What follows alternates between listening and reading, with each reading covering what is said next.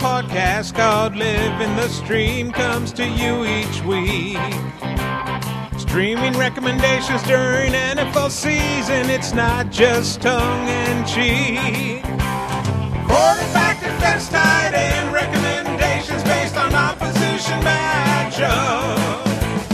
Here are your podcast hosts, JJ Zacharyson and Denny Carter, living the stream. Welcome, ladies and gentlemen, to another episode of Living the Stream. I'm JJ Zacharyson, the late-round quarterback, and I am joined, of course, by my lovely co-host. That's three lovelies. Denny Carter. Denny, what's going on, buddy? Three lovely. You must have seen my the haircut I got just the other day. That's really nice of you, JJ. You deserve it. We've gone through hell and back throughout this offseason, and we're almost there. We got a week left. One week. We're getting questions about the season. We're getting start-sit questions already. Yeah, start-sit questions, not just like, the offensive line for the Jaguars. How do you think they'll be this year? You know? It's phenomenal stuff. Well, another, what else is phenomenal is we have another guest on the show tonight. We had his other half. I don't want to say better half because I don't know if that would be true with Rumford Johnny. But we have Mr. Ryan Forbes from Two Mugs on the podcast tonight. Ryfo, what's going on, buddy? Fellas, it's a pleasure to be on. Pleasure to have you. Yeah, absolutely. Glad to be here. We're talking about running backs tonight, and I share your same feelings as, hey, football is, you can smell it. Let's put it that way. It's not quite here, but you can smell it. I'm ready. It's the smell of brat, grilling some brat and hot dogs. Mm-hmm. And what else does it smell like, Denny? You're such a Pittsburgher. I'm such a Yinzer, man. That's a Wisconsin thing too, brats. I mean, we're big into that. So that's because Wisconsin understands sports. We're not in this giant metropolitan area like Denny is down in DC and Baltimore. Guys, I eat arugula and drink champagne while I watch. Yeah, no kidding. I don't know what you guys do, Mr. Non-allegiance. This is real America over here. Incredible. Well, let's start off the pod. So Ryan touched on it briefly. We'll be talking about some running back values tonight. But one thing that I did want to talk about before we kind of got into that is, Denny, you had the pleasure to talk to Roddy White and Maurice Jones-Drew last week.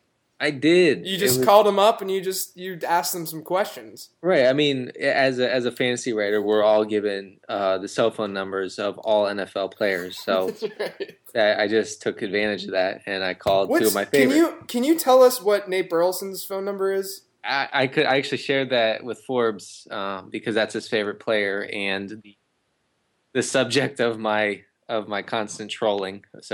Or his constant trolling of me. Yeah, we chat every night, me and Nate. So you and Nate Dogg, I know. So just quickly about my conversation with MJD and Roddy. I got to talk along with a bunch of other fantasy writers for a DirecTV promotion last week, and I know a lot of questions were asked them about certain fantasy values, and they can't give away too much for obvious reasons, and I wouldn't expect them to. But I guess the one thing, and I wrote about this for an article I did for it's not called Sports Jerks anymore, guys. It's called XN Sports. What does that stand for? We're not sure, but it's at xnsports.com and Okay. But it's the site's improving all the time. We have a great feed now, player news feed on the homepage. So anyway, I was talking with I asked MJD about his usage because it really dipped in the 6 games that he played last year. He averaged 20 touches a game, and I said, that's five below where you usually are. In his prime, and he said, well, I expect that to get back up to 25 a game, and I didn't think that he wouldn't say that. I mean, obviously that's not a shock, but the shocking thing was that he said that the goal of the team is to run around 80 plays a game, which is like, more than Chip Kelly's Eagles are running this preseason. And it came off as kind of funny to me at first. And I actually said, well, Maurice, because I know him on a first name basis. Right. I said, Maurice, Mo, as I call him, that would be more plays than the Patriots ran last year, and they led the league with 72 plays per game. And he said, "Yeah, but we're faster than them right now." And that everybody sort of laughed, and I did too. But looking at what they're doing in the preseason, it's actually not that far fetched, not that crazy. They're running a play every 20. The Jaguars now are running a play every 23.8 seconds between plays. The only team that's running plays more frequently are Chip Kelly's Eagles, who are running play every 23 seconds. So it's basically the same pace. And if they keep that up, and if they're among the league leaders in plays from scrimmage per game, like obviously they're aiming to do, I think that really is something to really pay attention to fantasy wise. Isn't that kind of frightening? And Ryan, I'll ask you: are you frightened by the fact that Blaine Gabbert could be leading an offense that's running 80 plays a game? I mean, is Blaine Gabbert capable of that? Is obviously the question that comes to mind. But he's been pretty efficient in the preseason, and look, they improved that offensive line tremendously. I mean, they had Jokel at the right tackle. Their goal was to give Blaine, they have these analytics, and they're one of the teams using them that said, and everybody laughed at the time, that said when Blaine has X amount of time to throw, he does very well, basically.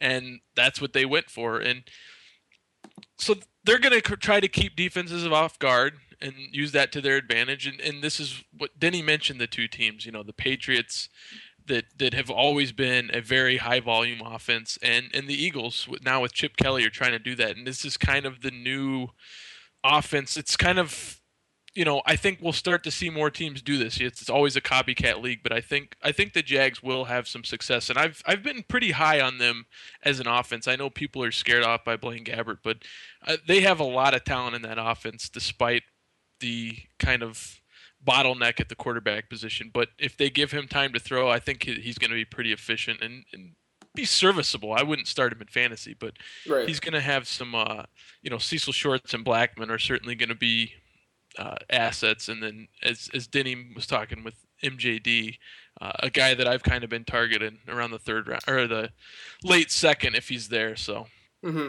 yeah, and I think you're right, Ryan. I mean, I think obviously I'm not targeting Gabbert in any leagues. I mean, no, unless you're in like a 40-team league, you're not doing that. But he could have, for one, some daily fantasy value because he has a really soft schedule. And two, if they're going to be running 70, 75 plays a game, I think that's unbelievably great news for a guy like Cecil Shorts, who could see a bunch of targets with that kind of pace. Well, he'll see targets anyway. But I think it's great news, and to ignore it, because I saw a lot of jokes when I tweeted about that. A lot of jokes about, oh, they can't do that. That would be 29 3-and-outs in a game. Blah blah blah. and I get it. It's fun. Like the Jaguars, haha. But I bumped Cecil Shorts up in my rankings after I heard that. Yeah.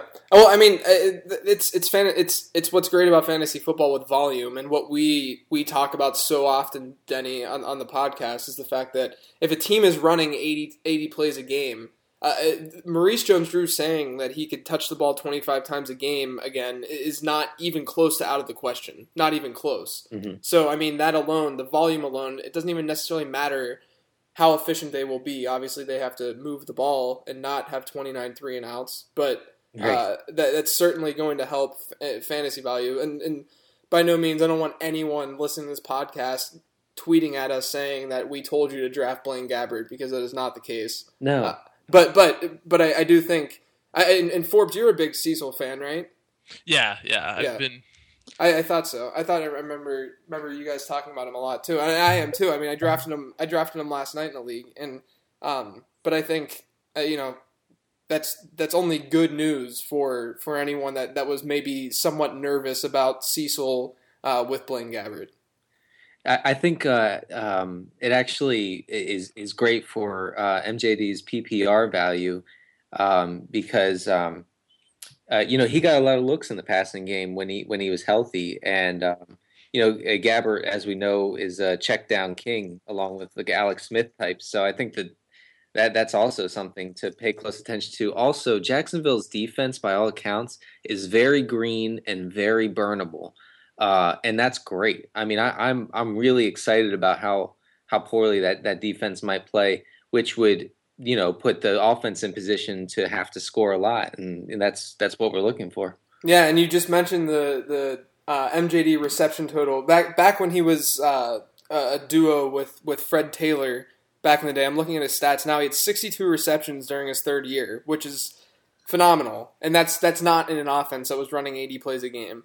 I'm not saying that he's going to get 62 receptions again, but I'm saying that he's capable of catching the ball out of the backfield. He's one of the reasons that MJD is an attractive asset in fantasy each and every season is because he can. He is the two-way back that you want in fantasy football. So I mean that's. This news is only good, so I'm glad that you got to talk to him on the machine. What was the machine that you used? It was it's called Uvu. It's some sort of Skype-like chatting system, and I actually think that I cursed when I first got on to the chat because as you know, like I'm a total Luddite. Like I can't use technology at all. I hate technology, but I always have to use it, for these things. So because it's 2013, right? I was using an iPad, which I was basically like, wielding around like a caveman for a while before I figured out that I was actually on camera. And I think I possibly dropped the F-bomb. I'm not even sure because I was so nervous at the time. And so it's possible that Roddy White and MJD heard me say that. I'm sure they've never heard that word before. Well, the angle towards your face could not have looked any worse than Roddy White. Oh my gosh, I know. He's just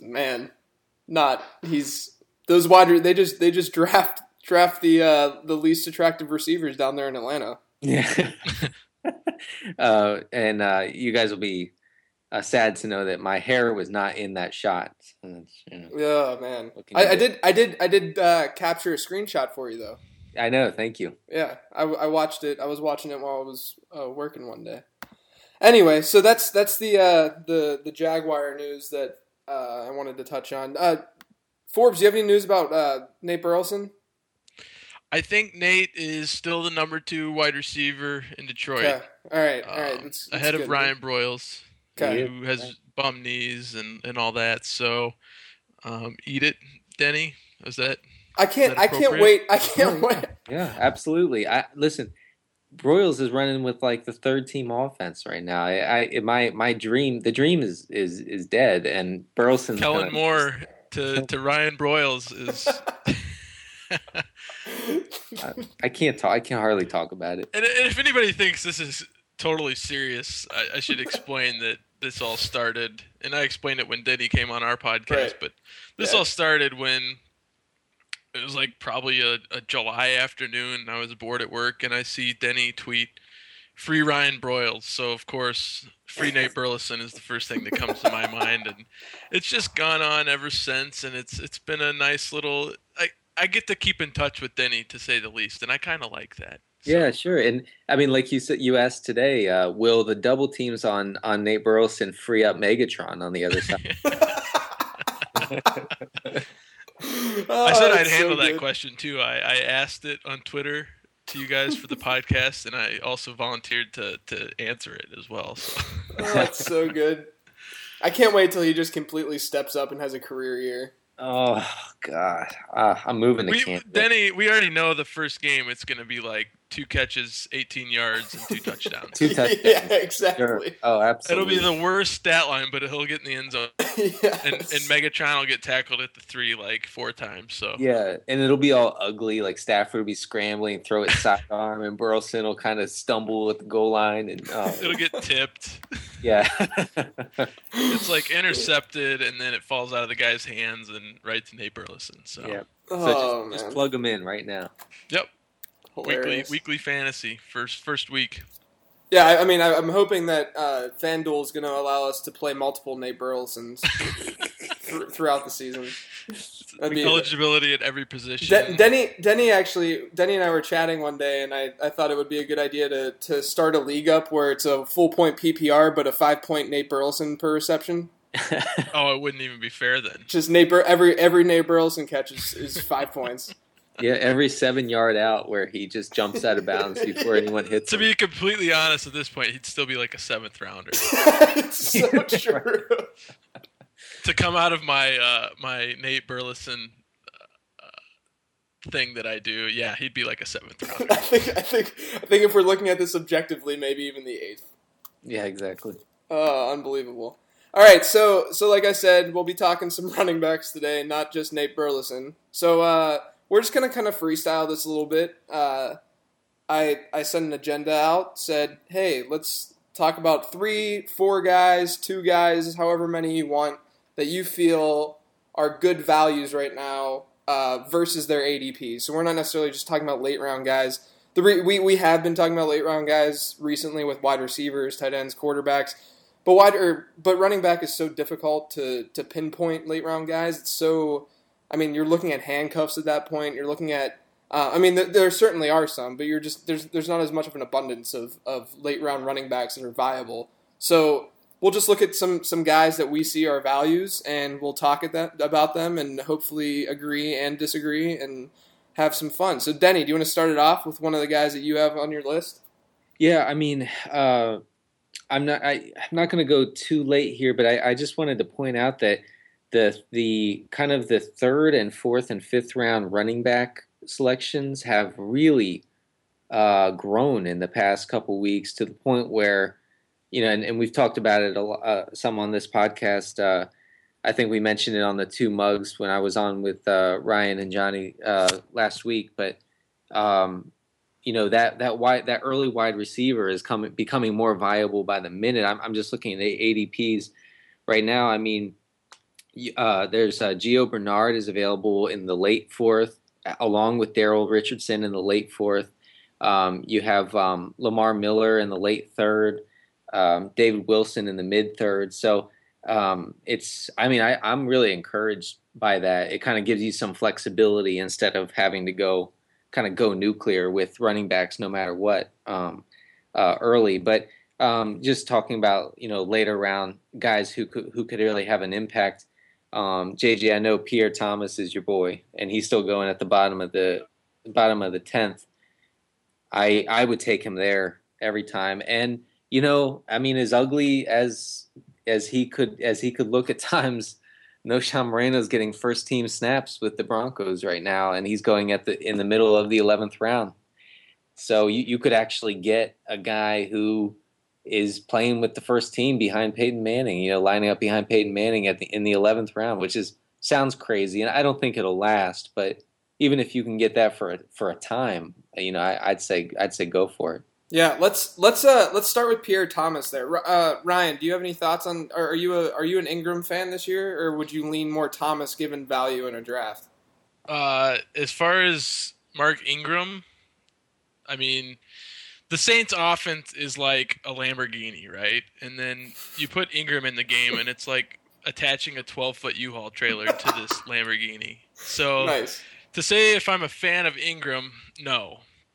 As far as Pierre Thomas's value, again, I'm not a guy that I've really been drafting, but in the 9th, 10th round, when you start looking for running backs to have on your bench that you might need in a pinch, I mean, Pierre Thomas is a great PPR guy that you could throw into a flex spot if a guy goes down. It's not a guy you're going to need to rely on for every week production, but he's going to have production, and you hope to get lucky at that point because he's going to have opportunities every week. So, yeah, I tend to favor him over Ingram, and Ingram's not a guy I'm looking to really draft at all, given where he's going. I don't get the excitement there.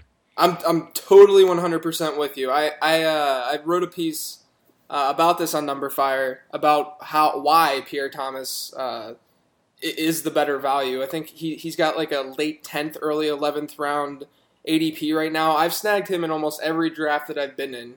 just because I like the value. Just to throw some numbers out there. So, at Number Fire, we do that whole net expected points thing, where basically what net expected points tells you is how many points did a particular player, running back, wide receiver, quarterback, add towards their team's output throughout an entire season. So every yard line on a football field has an expected point value, whether it's 1st and 10 on the 50 or 2nd and 9 on the 45 or any of those things. And if a player contributes positively towards that offense's scoring chances, then that player adds more or has a more favorable net expected point value. So it's an algorithm that goes deeper than what can be explained really on this podcast. But just to throw some numbers out there, of 40-plus attempt runners over the last 2 seasons when Ingram's been in New Orleans, Ingram has yet to rank in the top quarter when it comes to efficiency. So when it comes to net expected points per attempt,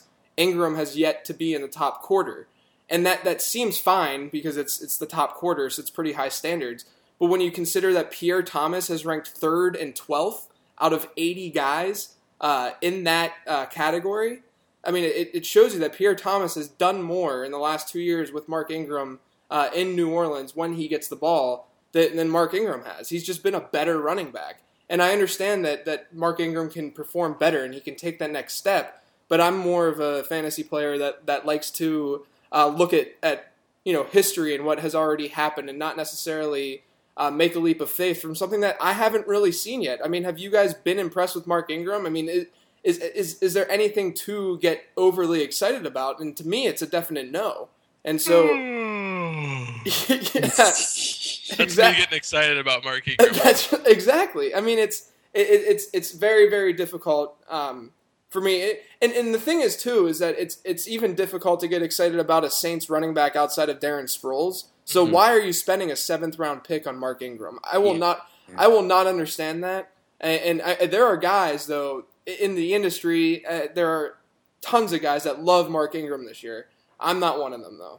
No, I mean, it's the same thing every offseason. I will say that Ingram looks a little more trim. Just watching him play the other day against the Texans, he doesn't look quite as hefty as he has in previous years. So maybe that has something to do with it. But the 7th round is so high. I just don't know. I don't know why you would think that he's worth that. I don't get it. Yeah, and I'm looking at it now. He actually. Oh wait, this is not that can't be the right. I was looking at ADP results, and I searched for Ingram, and he was in the 8th round by Beanie Wells. That didn't make any sense. So right now, Ingram's going at 8.01 according to Fantasy Football Calculator. He's going right after Andre Brown and right before BenJarvus Green-Ellis. But the problem with that is it's not necessarily the running back competition to me. It's the wide receiver competition, because that's kind of where, if you're going running back heavy at the beginning of drafts, you're going to be, I mean, you're not necessarily looking at running backs, or, you're looking at wide receivers there. So you got guys like Josh Gordon, you got Greg Jennings, Golden Tate, those kind of players, Miles Austin, or maybe if you love Kembrell Tompkins in the 7th round for whatever reason. I won't get into that. I got in a lot of trouble yesterday for that. But I don't understand the opportunity cost in getting Mark Ingram.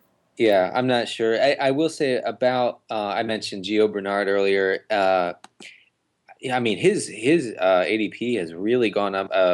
Middle of the 4th round is where he's going, which is, I mean, I remember the old days, as in like 3.5 weeks ago. He was neck and neck with the law firm, right there in like the 7th round. So obviously people are paying some attention, but I really do believe that he could still be a value in that mid to late 4th round.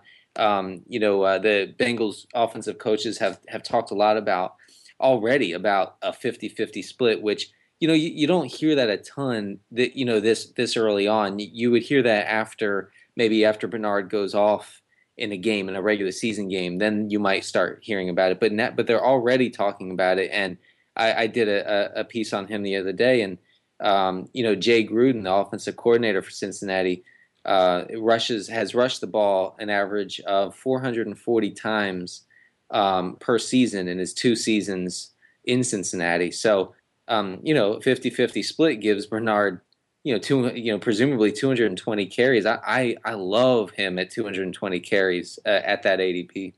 So would you go into the draft would you take Gio Bernard as your RB2 if you went with 2 wide receivers in the first 4 rounds? In PPR, definitely. I'd really have to think long and hard about it in standard. Forbes, what about you with Gio?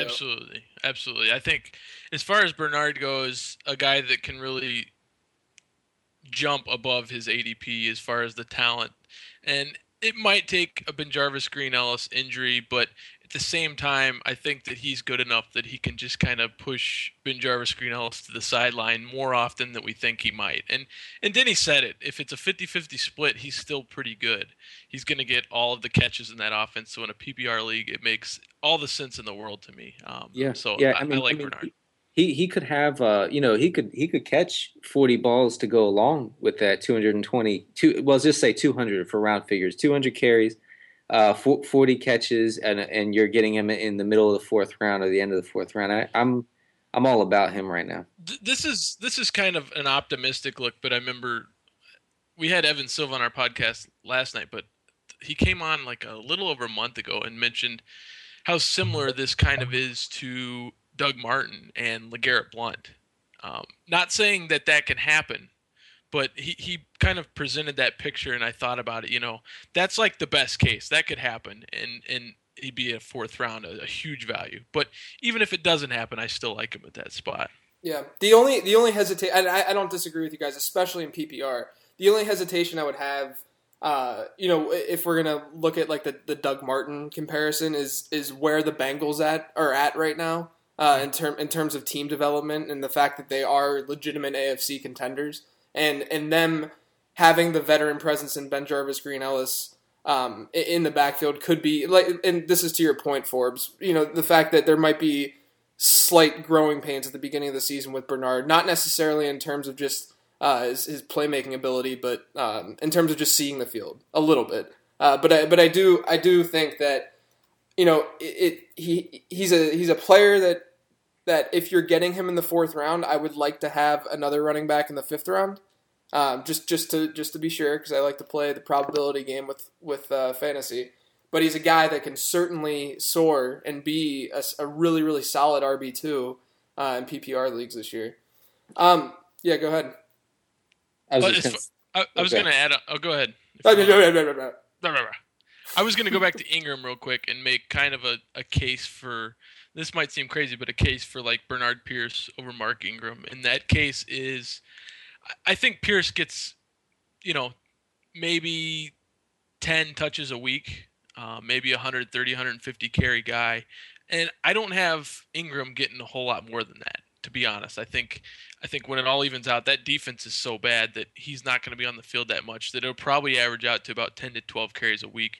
So carry-wise, I think they're similar, but if Ray Rice is to go down, I mean, the upside of Bernard Pierce over Mark Ingram is just, it's just way above what Mark Ingram can do. And the Ravens have become this run-first team. We saw it in their playoff run last year, where they were just, it was so obvious what they were going to do. They just fed Ray Rice or Bernard Pierce on the early downs, and then Flacco took shots downfield, and that's what worked, and that's what happened once Caldwell took over. So that's why I would favor, and not to say you have to draft him above him, but you can get him like a round later than Ingram. That's the thing that I wrote that one handcuff article that ended up going over to ESPN Insider and being on there, and the whole point of it was not the fact that you just ignore handcuffs and ignore the running backs that are handcuffs, but to me, like, if you're going to draft a guy like Bernard Pierce, don't do it just because you have Ray Rice. Do it because you think that Bernard Pierce can produce,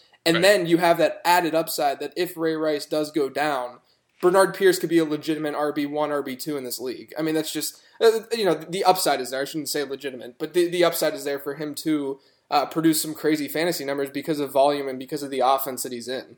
And it's also not out of the question that Bernard Pierce could be like Willis McGahee was to Ray Rice. Right, yeah, he's sure. He's a much bigger, more physical guy, and I know Ray Rice is an immensely talented running back, but it's not out of the question to think that he could score 6 to 8 touchdowns in that offense if he earns some goal line work.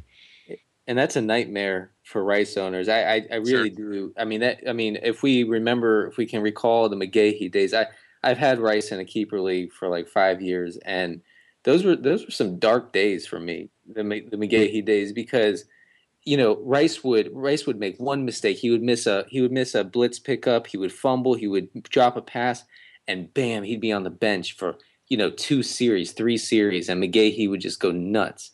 And Pierce at times would come out and take a whole series or two late last season. I don't care about the reason. You can give me 100 reasons, but I just know that I'm not incredibly comfortable with Ray Rice. Where he's going to go in the first round. I haven't taken him in any leagues yet. Yeah. Forbes, do you got another guy that you want to kind of talk about? We should probably talk about, I'm seeing it now, that Andre Brown broke his leg. Holy crap. So there's your David Wilson moving into the low, early second probably, if not earlier. Wow. I'm seeing that come across the Twitter machine right now. So holy fractured crap. Leg. Shouldn't really surprise anyone. He's always hurt, but poor guy. That's true. That's insane, though. That's over. Denny is smiling so hard right now, and we're not even video chatting. I just know. No, listen, I do yes, I am, but no, okay. You're gonna say I don't like when people get hurt, blah blah blah. Yeah. Okay, we all know all of that. I feel like I'm obligated to say that because I've said stuff like that on Twitter before, and they're like, "You're disgusting." Yeah, but right. But yeah, Forbes is right. Wilson has to move into the very early second, right? I would think at the least like the mid-second, right? Right. Well, this is awesome that this is happening right when we're doing this podcast. But let's pretend that Chris Johnson is there, and let's pretend that Andre Brown is out for 12 games. Do you take David Wilson over Chris Johnson? So it's funny you bring this up because Chris Johnson was one of the guys I was going to say is, nice, in my eyes, undervalued. Perfect. And I'm looking, if I'm in a PPR league, they're going to get him much more involved in the passing game than they did last year. That offensive line is just stacked. Michael Roos at left tackle, and then they add Levitra and Chance Warmack at guards. You've seen it in the preseason, what a difference it's made. There were times last year when there was nowhere for Chris Johnson to run, and I think he's probably, as far as big playability, he's one of the most talented backs in the league. So for me, I'm looking to take Chris Johnson. If I'm picking like 11, 12 in the first round, I would definitely take him at the end of the first round. I have no problem with that. Look at last year. He still rushed for 1,250 yards, I think, had 36 catches. And I tend to think he gets back into that 50-catch range. He has many more big games than he did last year. I think we could see him with 1,700 all-purpose yards at the end of the year. I don't think that's crazy. And even if Sean Green's vulturing from him, it's not that dissimilar from Ray Rice, and you're getting him at the end of that round. And so 11th, 12th pick, I'm looking to go in a PPR league like him and Reggie Bush at the turn there. Well, we got a question about a half hour ago from Louis Tamachio 20S. That's a great handle, guys. I love some of these handles. I'll be like, yeah. I love the 20. I hope 20S stands for 20 seconds. I bet that's what it is. So I don't really know why I would hope for that. So he asks, is it crazy to think of grabbing Chris Johnson at 12 in a 14-team standard league? And then he asked chances that he would be there in the second round. So Forbes, in a standard league, would you get him at 12 in a 14-team league? No. I think a lot of his added value comes from the passing game in that case. And in a standard league, I have just based off what I have him projected as far as receiving yards and receiving receptions, I have him dropping below like Alfred Morris, MJD in that case. And he's in PPR leagues, he's still going behind Alfred Morris, which is why I think he's undervalued. Not to get off topic on the standard thing, but no, I think he's more of a mid to late second rounder in that case. Denny, what would you have a problem with this with Louis Tamaccio taking Chris Johnson at 12? No, not at all. Actually, I think Johnny put it best today when he said a mailbox on roller skates could rush for 1,000 yards behind that line. And I think that the Titans' plan, I mean, they're not being secret about it, is to run it and run some more. I think, they could approach, 450 carries on that team with how they're handling Locker and how dominant that offensive line has looked. I have no problem with that. Yeah, I'm in the camp. So you have the main 10 running backs, and then, I mean, what about so we all love Matt Forte because of what he can do in PPR leagues. But would you take Forte over Chris Johnson in the standard league, Denny? In PPR, I really do think that PPR makes a difference for me with Forte. I would take him over Chris Johnson in PPR, but not in standard. It's very close though. Yeah, I mean that's the thing with this. I mean, it's the typical, or I can't believe we're spending this much time on early round picks too, just because. I mean, I do think there's a significant difference in Chris Johnson's ADP to what he can do, so that's obviously significant and worthwhile to talk about. But then once you're talking standard leagues and you don't have that PPR dimension, and you're looking at guys like Chris Johnson to Matt Forte to Stephen Ridley to MJD even. I mean, it's very, very difficult for me to differentiate. So in that case, if you're in multiple leagues, you just kind of have to diversify a little bit. Yeah, and I have like you mentioned Ridley, I have him ahead of Chris Johnson in a standard league. But going back to Johnson versus Forte, I'm with Denny. I mean, one of those guys is going to be busting off 80-yard touchdowns, and the other's not. I think is what it kind of comes down to. All right, well, I'll bring up another guy that I've seen it. It's not to say that he's a significant value, but I really think that this could be a good year for DeMarco Murray in Dallas. So I know that it's difficult for people to comprehend that because he hasn't really been on the field often throughout his first 2 years. But the thing that I love about DeMarco Murray is that he doesn't have to be efficient to be effective in fantasy football. It doesn't matter how in Dallas how bad their running game is to be relevant in fantasy football. I mean, even the last 2 years, well, I guess his rookie season he was certainly effective, but when DeMarco Murray actually played last year, I mean, he was a solid start in your fantasy league. So I think that with his high volume, he's going to have a high floor, but the injury risk is certainly there. But I'm not one to necessarily, aside from a few guys, believe in that. So I actually do like his value in the third round, and I think he's a perfect running back to grab if you're going with an elite wide receiver in the second round to get that elite wide receiver consistency week to week. And then if I do get DeMarco Murray, I'm normally looking for another running back in round 4 to kind of balance out that health risk. So I'm throwing it out there, DeMarco Murray. Denny, what do you feel? I think Murray is a guy. When you look at early-ish round picks who can be replaced production-wise later on, or mostly replaced, 80 or 90% replaced later on in the draft.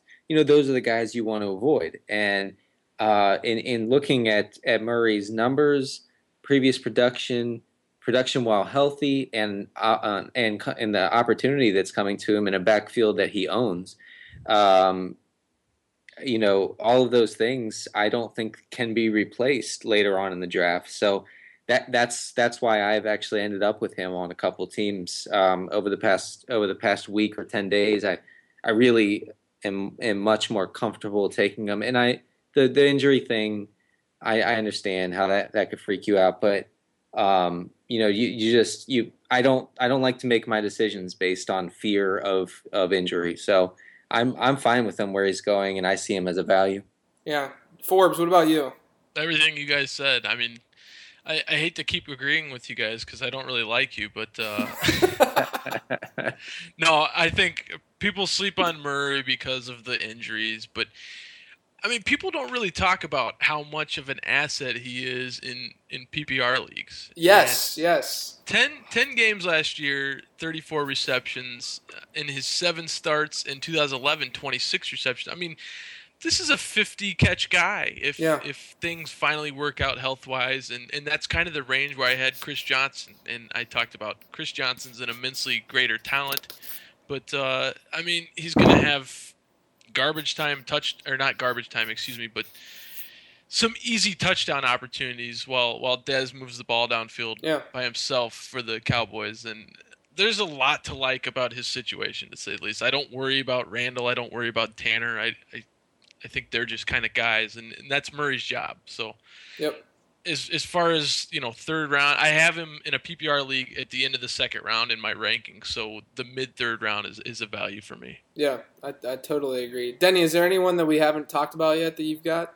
Well, Daryl Richardson, whose ADP has gone a little bananas, even though really, I mean, we knew he was going to be the starter, so I'm not sure, what has changed. I think you said that last week.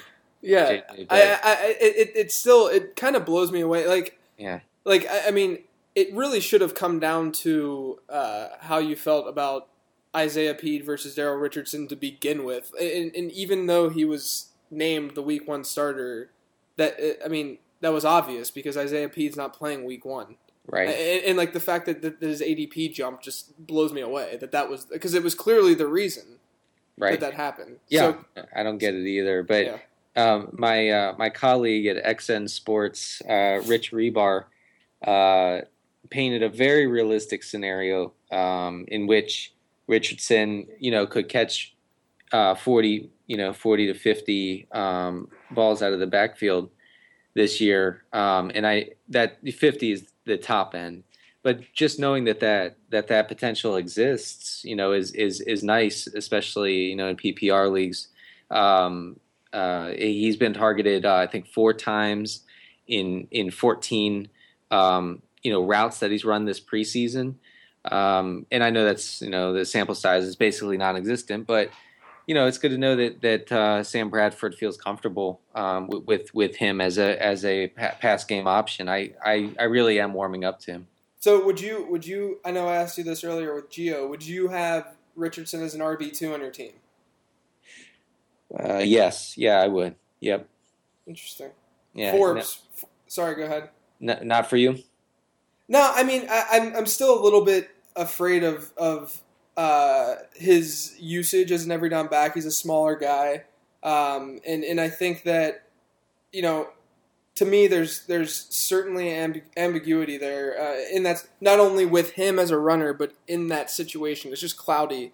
Even though I'm not one to say that the Rams are tied to Isaiah Pede by any means. I think that's a very, very that's just a narrative at this point. But I do think that from what I've read, Chris Wessling, for instance, he was talking about from what he saw, he doesn't think Daryl Richardson can be an every down back. And from a metric standpoint, from an efficiency standpoint, I haven't seen numbers that look too favorably for Richardson. Now, mind you, they haven't looked too good for Isaiah Pede either, so it could just be a situation where he's the lesser of two evils. Even though I'm not saying that they're horrible running backs, but just from a numbers standpoint. So if I'm going to have him as my RB2, I better have a good RB3. That would be. I'm with you there. I'm not comfortable. I'm not totally comfortable with him as my RB2, but I think I can get by, especially because doing that means that you're picking up probably a top 8 receiver in the meantime. I mean, potentially 2 if you're going. Yeah, I hear you. Forbes, what do you feel about Richardson? Yeah, as far as Richardson, I'm not overly excited about him. He doesn't have that wow factor for me. As far as like a running back 2, I mean, if I need a running back 2 in the 5th round, yeah, that's who I'd kind of look at. And I think that's where he's going, right? Has he moved it's like up? He's 4.11 on Okay, so late 4th, yeah. So I get a little scary there. I'm just skeptical that he maintains that job all year. I think that it is a good possibility that he catches 40, 50 balls. Really wonder if Pete or even Stacy start to emerge as better between the tackles runners, and that kind of pushes him to more of like a third down role like he was last year. It might not happen, but that's what I worry about, to trust him as a running back too. I'm honestly, I keep saying this, on Twitter and whatnot, but I do fear that the Rams are going to have some growing pains at the beginning of the season, and not only that, but they're in a brutal division. Let's remember that even the Cardinals defense could potentially give them some problems. So, it's 6 games of the year, and that's not easy to have as an RB2. Right. So you're gonna have to deal with those lineup decisions. So, like I said, and you agreed, Denny, that having him as an RB2, you better have a solid RB3 that you feel like you can trust as a backup. Yeah, absolutely. I will say this, just getting back to the Chris Johnson conversation real quick. If you're not comfortable drafting him wherever he's going, know that he has a very difficult, just on paper, a very difficult early season schedule. And that could really play into your hands if, like he has the past 2 seasons, or maybe it's even 3 seasons now, he has an incredibly horrible, slow start and for the first 3 weeks, and his owners are looking to get any kind of value for him. His schedule really softens up at midseason and is particularly nice down the stretch. So if you want to take that tact, I think that could work. Now, your SOL if he rips off a 92-yarder in week 1, but that could be a good strategy. Yeah. Forbes, do you have any other running backs on your list? You want a super late one? Sure. Let's Jonathan Stewart pretty much. Yeah, let's do one more. Do it to it. Jonathan Stewart buried in the ground with his ankles or whatever. I kind of like Mike Tolbert. Yeah. I think he'll catch a lot of passes in Carolina. Not really even getting drafted. Yeah. Not a whole lot of wow factor, but not crazy to think that he could see some goal line work, definitely third down work in that offense, could catch 30 passes. Nothing sexy, but if D'Angelo Williams gets hurt, then he gets a little more value. He still doesn't become a guy that I'm super excited about, but it's a super late guy that you can grab, and he can maybe be a decent flex come midseason. It's just one of those things you have to wait and see on. Yeah, D'Angelo Williams is 46, so it's potential for him to step up. Yeah, I think he's a grandpa now. So, a young grandpa. So those are some running backs. The last guy that I was going to say was Bilal Powell. He's getting more and more controversial daily, and the reason, I'm probably going to take a lot of heat for this, but that's fine. First, Chris Ivory obviously can't stay healthy. That's a given. It's been proven with him throughout his entire career. So one other thing, going back to that efficiency metric that we work with at Number Fire all the time. So Powell carried the ball 110 times last season, but he was the 11th best runner in terms of rushing NEP per carry among backs with 100 or more touches. We look at Bilal Powell and we don't see anything tremendously special, but we also looked at Sean Green and didn't see anything tremendously special. So this is all based on opportunity. And I know that Mike Goodson's coming back and whatnot, but, as a late round flyer, he fluctuates. Some guys reach for him a little bit in drafts, so don't go crazy. But, I see him as a potential guy with potential opportunity this year in fantasy. I agree, yeah, absolutely. And the Jets' offensive line, their rush blocking is not bad. No, not at all. Not at all. So, all right, let's get to some Twitter questions. I got one from our buddy Phil Culbertson, the LRQB writer. We kind of talked about Murray already, but would you guys, real quick, would you rather have Murray or Frank Gore at their respective ADPs? That is a tough one. What is Gore? What's Gore's? Here, I'll read this. So DeMarco's at 3.04. And Gore's at 2.12, so he's at the end of the second or towards the beginning of the third for Murray. Go ahead, Forbes. This is going to sound like a cop-out, but it's like one of those things where I say Gore in a standard and Murray in a PPR. Yeah, I like that. Specify. But I like that. I think it's a no-brainer. In my opinion, it seems like a no-brainer. Murray over Gore. Both going to have similar chances, but I don't think Gore's going to catch a lot of passes, similar to last year in that offense. Denny? Listen, 6 hours ago, I would have said Murray without blinking. Literally, I can't blink. My eyes right now, they're very dry. But I think there's something that could come into play with Gore, and that is, I don't know if you guys have read or heard about the defensive tactic for stopping the read option is just to destroy the quarterback. The end is now going to exclusively try to decapitate the quarterback because he is in play once he makes that motion to either hand the ball off or take off himself. So if that's the case, and Terrell Suggs did that in the Super Bowl against Kaepernick a few times, and it opened up huge gaping holes for Frank Gore, and that offensive line are a bunch of maulers anyway. So I guess what I'm saying is I would take Frank Gore. Yeah, I think I would probably take. I'm going to lean with Forbes' answer because it's the easy cop out. It's a cop out. Yeah, I like it though. Our buddy Chad Scott, another LRQBer, he said, we didn't talk about Roy Halou, so let's talk about Roy Halou. What are your thoughts on him in a PPR format this season? Forbes. He needs to be owned. I'll say that. And as far as his ADP, it's probably like 13, 14, 12, somewhere in there. And I have no problem taking him in like the 12th round. I've been impressed with him in the preseason. I don't get too excited about the preseason, but I think he's averaged like 5.8 a carry. Mm-hmm. Doesn't seem to be hampered at all by I think it was like turf toe last year.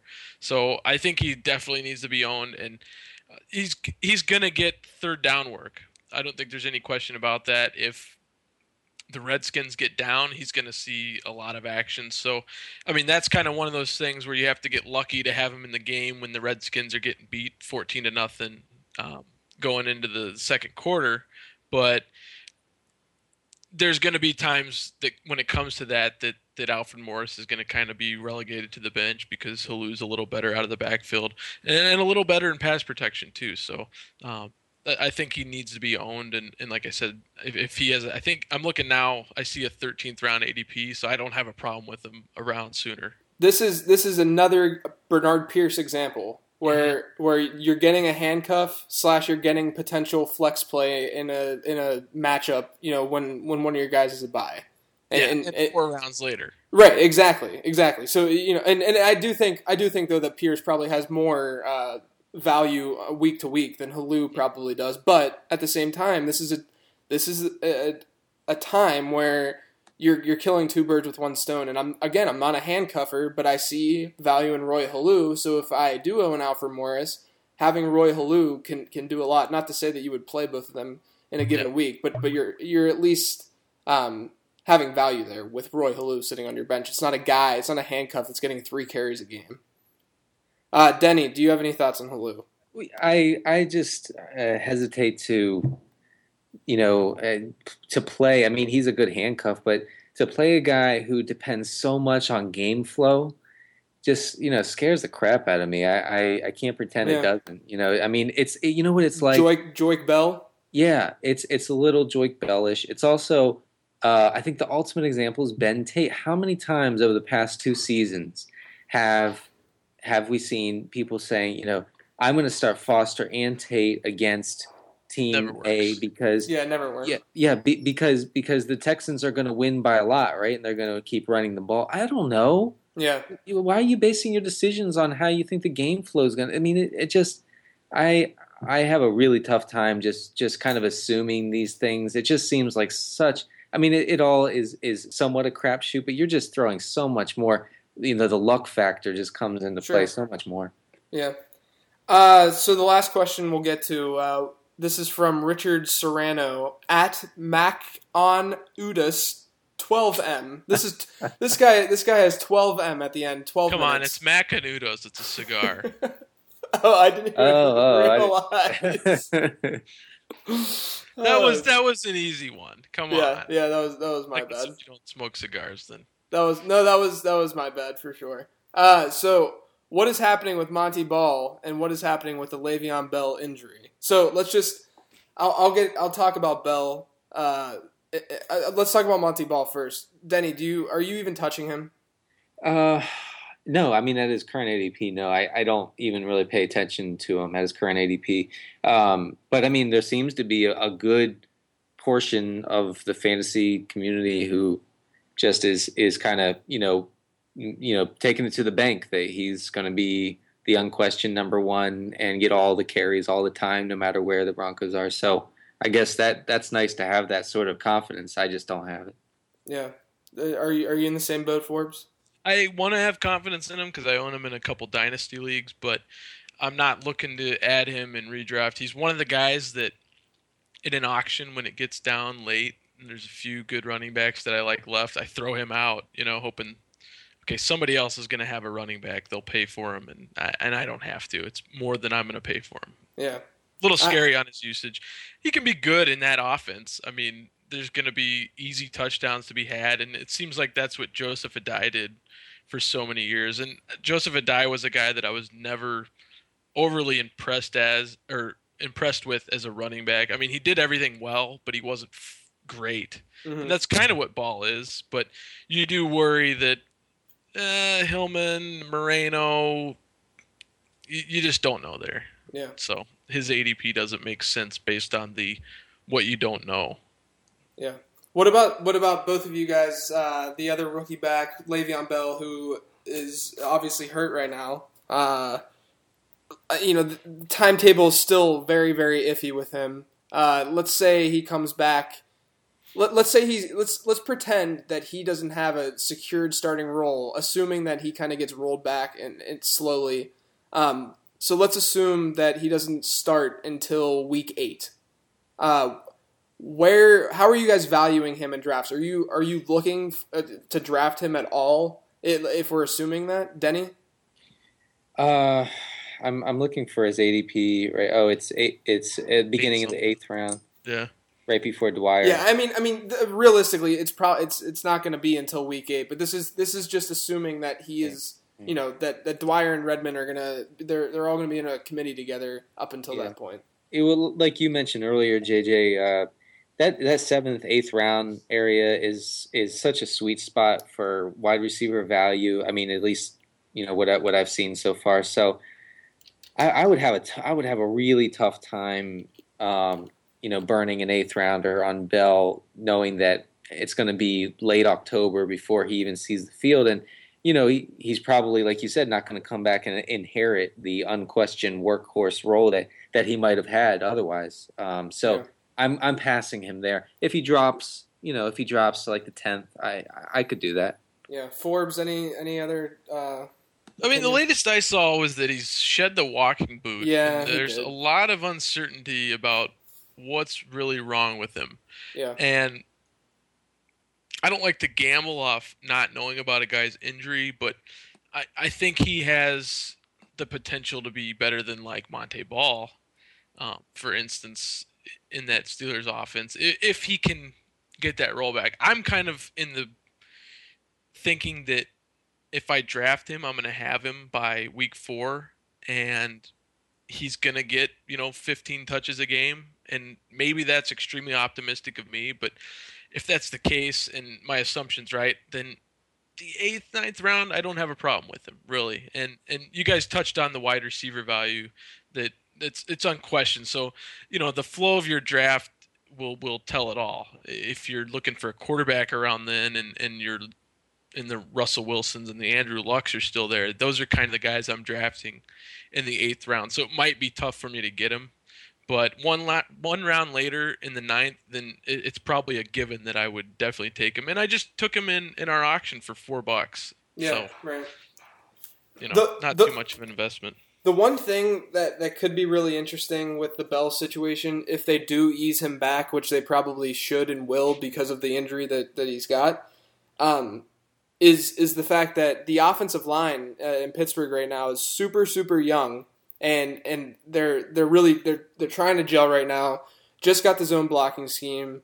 I think that there's an opportunity that I think that there's a chance that it might be better if Bell doesn't necessarily get lead back duties quick off the injury, because people like us can snipe guys who have Bell sitting on their bench that they're getting sick of him and try to trade for him and get potential value before he does become that every down back. And realistically, he could be easily, the reason why people loved him so much in fantasy is because he's probably going to be a 3-down back in Pittsburgh. If he was a guy coming out of school that people were pretty some guys weren't, but most were pretty optimistic about his pass blocking skills. And even though Redmond and Dwyer both can pass block pretty well, Le'Veon's a guy that could get significant touches if he is healthy. So given that, like you said, Forbes, it's like you don't really know enough about the situation right now. I'm fine if you have good, if you've built up a nice wide receiver library and you're not feeling that you need to get another wide receiver in round 8 or 9. Fine, go ahead and get Bell and just see what happens. But I mean, I'd rather own Bell at his ADP than Dwyer or Redmond. I'll say that. Oh yeah, it's all about if you're a glass half full or half empty guy, and it's obvious that Denny's a half empty type guy. I think that's very all right. Denny, one last question: Le'Veon Bell or Nate Burleson? Now that's a tough one because cannot compute infinity. Yeah, I can't, right? I usually just leave Nate Burleson for Ryan all the time. Yeah, even like the leagues that Ryan's not in. That's why Denny never wins. Right. Except for our all Burleson leagues, which is adventurous. All Nate Burleson, everything. That's quite interesting. All right, well let's move on to the rants. Forbes, are you going to rant with us tonight? Yeah, so I thought about this all day, and I had a few different things I wanted to rant about. So I think I'm just going to throw them all into one, and it starts with some Twitter etiquette. One, I don't give two shits about your bad beat in fantasy football. And if you're tweeting about every single thing that happens to your team, this guy dropped the ball, blah, blah, blah. And when I unfollow you and you ask, why did you unfollow me? Well, that's exactly why. Because I don't want to hear about your fantasy team at all. Unless you're asking me a question, start this guy or this guy. But if you're going to live tweet your game against the somewhere on over the Dwayne Bows in your 12-team PPR league, the only person that really cares about it is you. I also wanted to talk about just drafting bums, and these are the Daniel Thomases, Michael LaShore guys of the world. Why waste your pick? Why? I mean, these guys could be playing against a 7-team defense and they would still suck. So there's no point in drafting them. And my rant ends at vending machines because the other day, and I don't use a vending machine that often, but this was actually like a couple months ago, and I was just hungry. I went to get something, and I think it was Skittles, and it was in the B10 slot, right? So they put a number 10 button on the machine, but if you never use a vending machine, you go B1. And so when it spits out black licorice instead of Skittles, and nobody likes, let's be honest, nobody likes black licorice except for like candy hipsters. Yeah, and maybe Denny. Maybe Denny. And if you're a candy hipster, then nobody likes you. That's where my rant ends. Why is there a number 10 button on the machine? What it all comes down to is saving your vending machine money and go and buy the Late Round Quarterback book and Denny Carter's book on Amazon, please. I like what you did there. Yeah, that was nice. Am I next? Yeah, go ahead. All right. Good luck following that up. Yeah. Just kidding. I really don't know how I could go after black licorice, but I'll try. I want to thank the Twitter follower who made me want to scream into a pillow until I passed out today because I wrote I submitted an excerpt from my book to the New York Times NFL site, and they were kind enough to run it today. The excerpt is called In Fantasy Football, More is More. And basically what I did there is I took the lessons from a book called The Paradox of Choice that explains how we as humans love to eliminate options. It makes us feel more comfortable in what we're choosing. It makes us not have to wonder what we're missing by choosing choosing anything. Just think of back in the ancient days in the dark ages when we were a Blockbuster, right? And you're like looking at all the videos and you're wondering which one you should get, and no matter which one you picked, you felt okay. Well, I don't know what I left on the shelf. I don't know what I have here. So that translates to fantasy football too. We always want to eliminate our options, and so people say, Ryan Matthews is dead to me, Darren McFadden's dead to me, Matthew Stafford's dead. So on and on and on until we've whittled down our choices, and that's never a good thing. As all of us preach at some point, especially JJ and I on this podcast over the past couple months. Don't ever discount a player just because of what's happened before. Everybody has their price, and we should remember that. So anyway, I was pretty proud of that, and I was on the New York Times and everything. And so why is Nate Burleson dead to you? I will explain that in a sec. But the only response on Twitter I get is the following: I'm not touching any Broncos running backs. And I was like, well, all right. Then I'm really glad that like my 5,000 words on this topic have really opened your eyes to the possibilities of the. No, I'm not touching him no matter what. I could get Monte Ball in the 15th round. I'm not touching him. I can't believe you're doing an Evan Silva impression. I'm just kidding. That was but I will say that thank you for depressing me and pretty much ruining my day, Twitter follower. That was beautiful. I think I was part of it because I tweeted the link out, and I think that he tweeted at me as well, and I saw that tweet. Yeah, it just makes you want to give up. It does. It certainly does. So tonight, for me, I'm going to rant about people who think things 10 weeks in advance during their fantasy football drafts. Bye weeks. Why are you so worried about bye weeks? You have no idea how players are going to perform at a given point in the season. Why are you worried about defensive matchups in week 12? Why are you worried about defensive matchups during your fantasy playoffs? I know that you can predict that to an extent, but really, let's be honest for a second. Drafting your fantasy team can be a difficult task at times. There's a lot of information that you need to absorb. So why are you making it more difficult on yourself? Just worry about the first couple weeks. We've obviously already given some insight on that with someone like Chris Johnson tonight on the podcast. But just don't make it more difficult than it needs to be. Draft guys that make sense. Don't draft guys based on their matchups. Done. There you go. All right. Well, that's the ranting. That was fun. Forbes, did you enjoy that? Yes, I had a blast. I was looking forward to the rant the most. I hear him all the time, and I love to rant. So it's such a release. Yeah, I'm in this calm, euphoric state now. Yeah. Where maybe that's because of all the beer I drank during the podcast. Oh man, or perhaps because you just drafted Nate Burleson. Oh, that's gotta be it. Yeah, and in your MFL 10. Oh man. Second round. Those things are finally coming to an end. Oh, finally! It's unbelievable. How many did you guys do? I know. I think Forbes did 90, didn't he? You want to know something funny? I did 0. Did you? Did none. No, I save all mine for daily leagues. It's impressive. I did 9. Oh man! I'd just rather have. So I honestly, I think I read about him once, and I see people talking about him. Is it a league where you make free agent pickups at all? No, it's just you draft and you're done.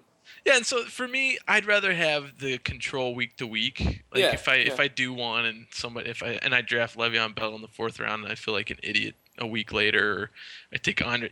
I'd just rather have that control week to week and save my money and apply it there. I've actually been contemplating the last week or so about. I do think that best ball leagues probably have more or the most luck factor involved. I know that there's certainly a strategy involved, and I've dug into the numbers and I've done as much as I could from a strategy standpoint with any free time that I would have. But I really, really do think, the more that I think about it, that it is just very, very luck driven, because you have to have all your pieces come together during the same week, and that's so deep that nobody's going to be thinking that way. Speaking of my rant, no one's thinking about the schedule of your individual players in the best ball league to the point where you're matching it up to create this maximum value in a specific week, which is why, I'd rather, to your point, Forbes, I think having the control of the start sit is kind of better. Mm-hmm. Yeah, it's just something, I mean. No, I hear it. Yeah, there's some people are freaking addicted to those things. If I had an unlimited bankroll, I'd go off and do 100 of those and then do my daily fantasy. But like I said, daily fantasy is where I really invest a lot of time and some money, right? How many did you do, Denny? Oh, I actually only did 7. So. Oh, yeah, cool. Make me look like the degenerate. Yeah, you are. But hey, I think actually I have to mention that I think Matt Riddle on Twitter, where you can find him at FF Riddle, did 40 MFL 10s. Oh my God! I think didn't Rebar do a lot too? Oh, he's out of control. I actually am a little worried about him. At Lord Reeves. At Lord Reeves. So, isn't it great that all of these podcasts were just handles? Yeah, right. Yeah, I know. We've been reduced to digital forms. It's terrible. Like Johnny's always run for Johnny. Like we. Oh yeah.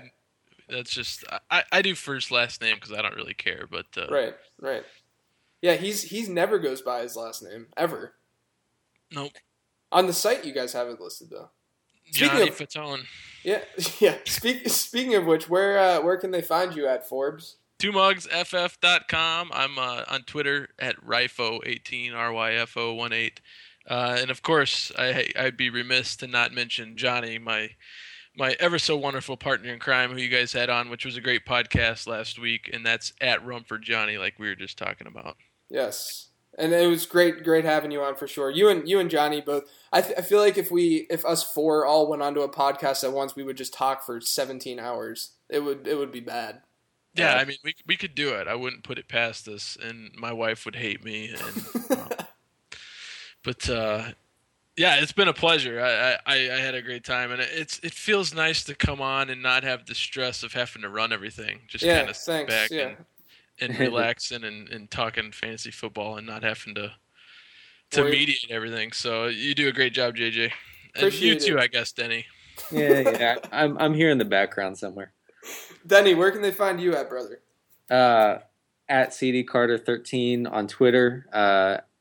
I just to run down. I tweeted this today, but my columns this year, I'm going to be writing a streaming defense column for thefakefootball.com, a quarterback by waiver wire column for 4for4.com, and a streaming tight end column for xnsports.com. So I know that I'm going to keep you guys updated because my ego demands it, and so don't worry. But I'm also, and this is a shameless plug, I know, but I am inviting people to play against me on a site called FantasySurvival.com. I'm not going to explain it here because it takes a little long, but go to the site, sign up. If you play me and you beat me, then you get stuff. Just free stuff. Nate Burleson. Look for his handle, Burleson Lover 13.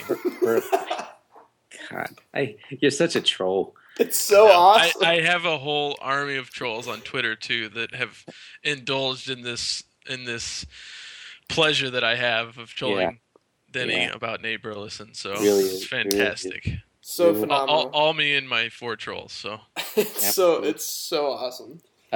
And JJ, are you on Twitter? I have never seen you. Sometimes I've probably tweet like once every 3 months, but you can find me at Late Round QB and on numberfire.com. I'm writing a lot of content there, a lot. I actually did a tally of the content that I've written since I started there, and I don't even want to say it on air. Yeah, Denny, what about your book? Didn't you write a book? Oh, I did. I forgot. It's called How to Think Like a Fantasy Football Winner. It's on Amazon and iTunes and Barnes & Noble. So, go read that before your draft so you don't choke like a dog. Yes, and you can help support Denny's child get to school, like elementary school. Right. I mean, that goes without saying. Yeah. All right, well, we'll do this again next week. Next week we actually have real streaming content. It's incredible. That's awesome. Yeah, I'm really excited. Forbes, thanks again for coming on, man. I really appreciate it. Pleasure, man. All right, guys. Thanks for living the stream. We'll talk to you next week. Thank you for listening to Living the Stream. We hope you enjoyed the internet podcast. Don't forget to subscribe on iTunes now. It won't take long, it's fast. For more fantasy football info, check out LateRoundQB.com. Hope you come back soon as we share about